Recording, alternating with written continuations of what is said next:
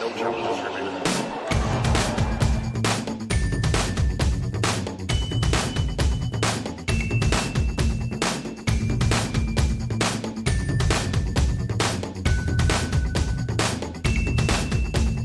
Welcome to day 12 of the Australian Open on No Challenges Remaining.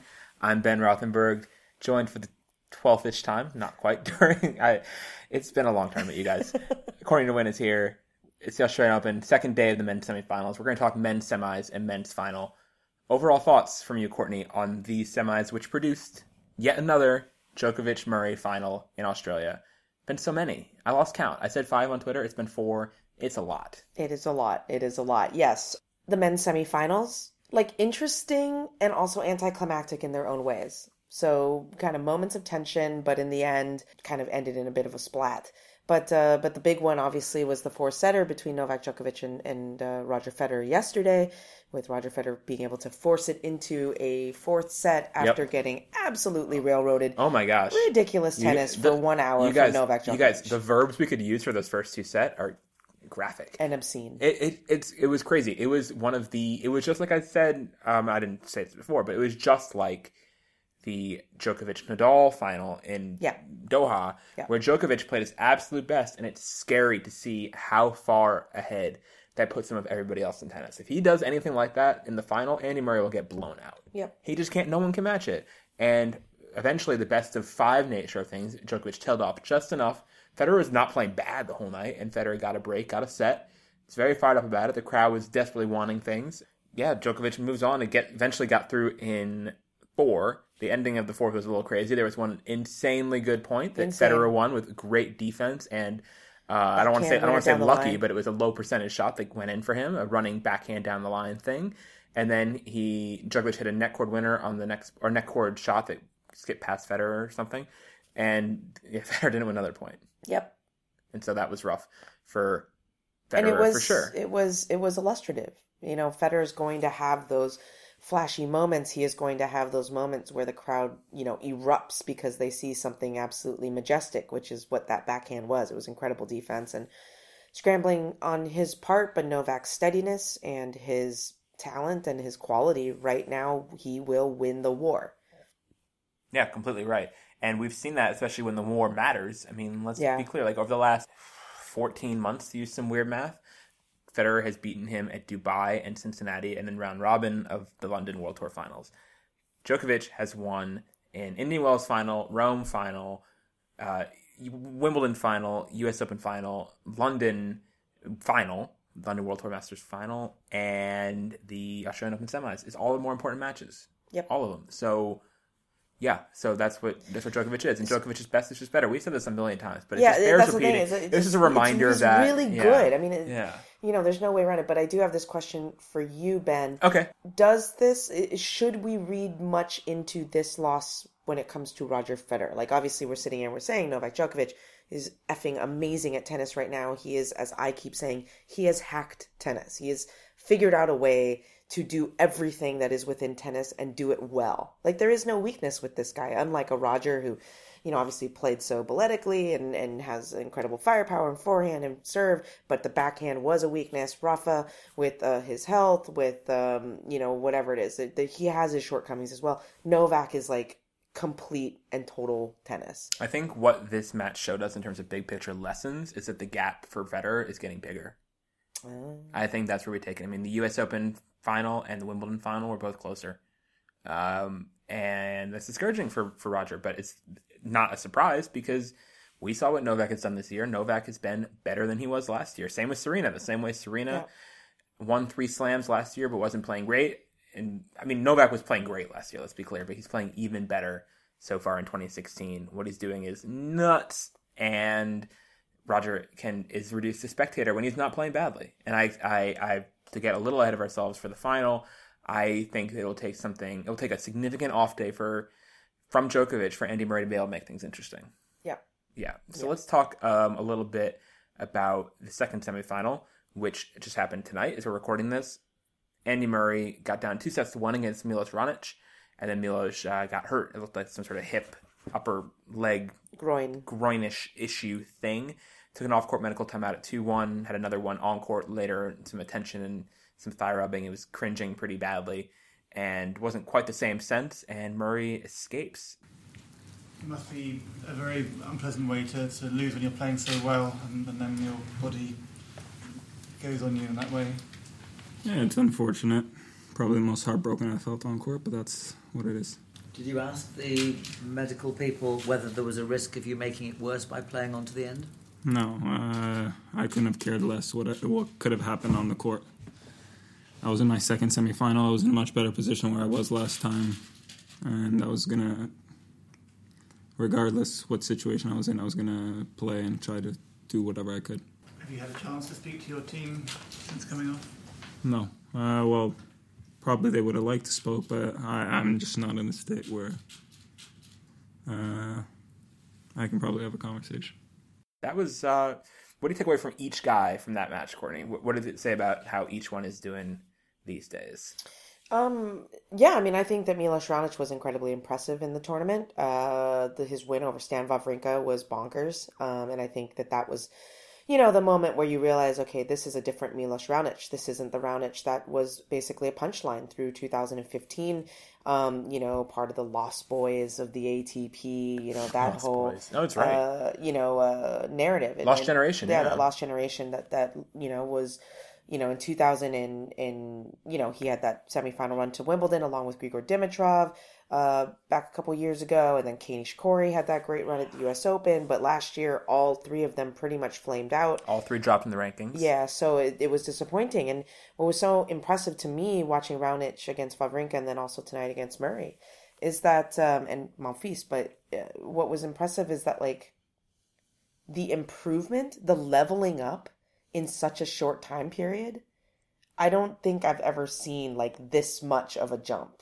Like, from when I last saw Milos play, like, in Bercy or something, or wherever he was, or maybe Shanghai, I can't remember. Yeah, he didn't play Bercy, I know, because he was defending finalists there and didn't play. Exactly. So, but from when I last saw him play to when I saw him play here and also in Brisbane, two different players.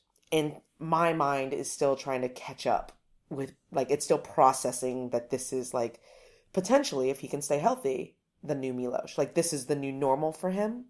If that is the case, that shakes up the top 10 in a very massive way. I think you said talking about being a punchline. I think Dimitrov is a punchline. I don't think Raonic ever got to quite that status last year. I mean, he was up to number 4. No, but in I the mean, world like in terms in of like clay. people complaining about his style of tennis. And people still don't like his style of tennis. But no, the way he's been playing in Brisbane and here, it's so much more entertaining. With coming forward more, actually, like being able to handle himself on the baseline, moving better, hitting bigger returns. I mean, that's exciting stuff. His kit is great. I'm sorry, that colorway, tremendous. He might be. This is weird. He might be the best dressed guy in the tournament. Hot take.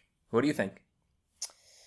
Counterpoint. We haven't talked fashion in this whole fortnight. Courtney, do you have any takes on that? I know you used to do that for SI. Hits and misses. I would definitely have put Milos on the hit list. Yeah.